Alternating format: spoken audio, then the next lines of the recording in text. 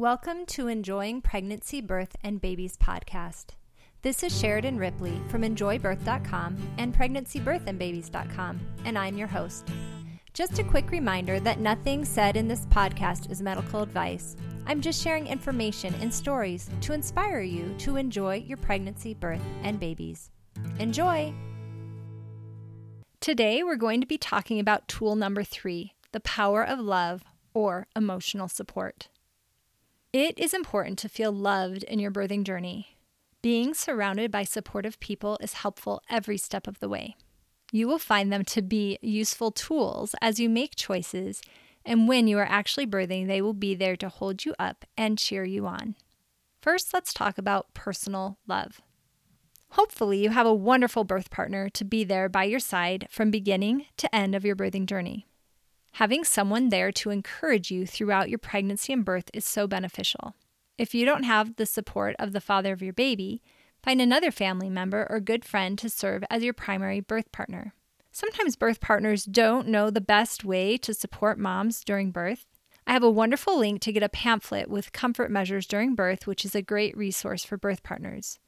All you have to do is sign up for my newsletter, which you can get at PregnancyBirthandBabies.com or EnjoyBirth.com. Taking a childbirth class is also a wonderful way to prepare your birth partner to help support you. Hypnobabies is a great choice because there's actually a whole birth partner's guide, which is multiple pages long, to help your birth partner support you through your birth experience.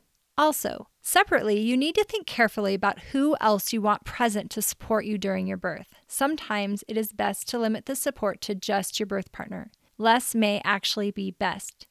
Having your mom or other family members there may distract you or make it difficult for you to relax. If you choose to invite them and find that during your birth you don't want them there, you can always tell your nurse because they are willing to play the bad guy and kick them out of the room so that you don't have to. Professional love. You may want to add a birth doula to your support team. A doula can start helping you early in your pregnancy by referring you to care providers, birth locations, and childbirth classes. She can also help support you during your pregnancy by answering questions and helping you create a birth plan. During your birth, she will be by your side continuously. She knows about normal birth and can help remind you of your choices as things progress. She will support you in what you want. Some birth partners worry that a doula will take their place, and then what will they do? Often, after a dad has experienced a doula at birth, they become the biggest proponent of having one. I know my husband asked why we didn't have one for our first 2 births after seeing how helpful it was having one at our 3rd birth. He really felt it took the pressure off of him, and he was still very much an active participant. Having a doula actually helped him to enjoy the birth more, as it helped me to enjoy the birth more as well. Next, we have social love. Having friends that support you in your desires for birth can be a great tool as you prepare.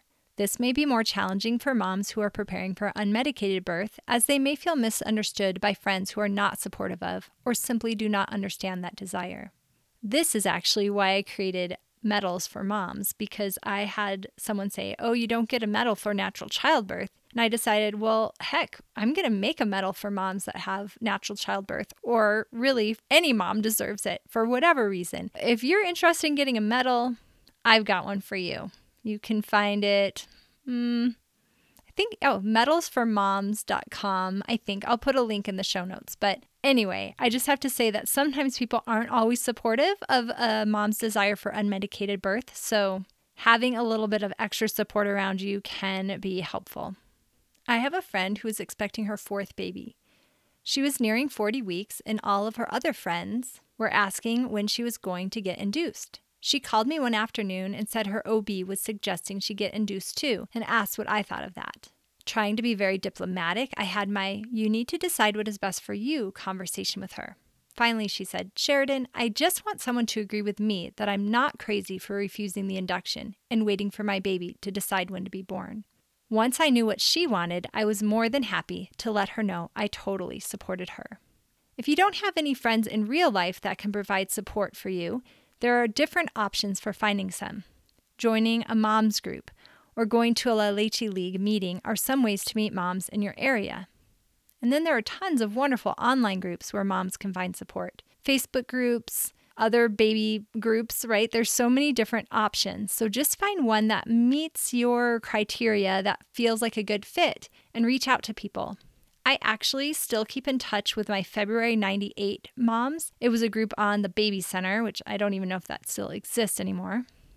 When I was pregnant with Devin, my firstborn, 22 years ago, I guess 23 years ago, we met all these moms that were due in February of 1998. We became friends, and we're still friends to this day. We have a Facebook group now, and we support each other now as our babies are graduating college and becoming independent adults. So for sure, online is a good option sometimes if you don't have local social love.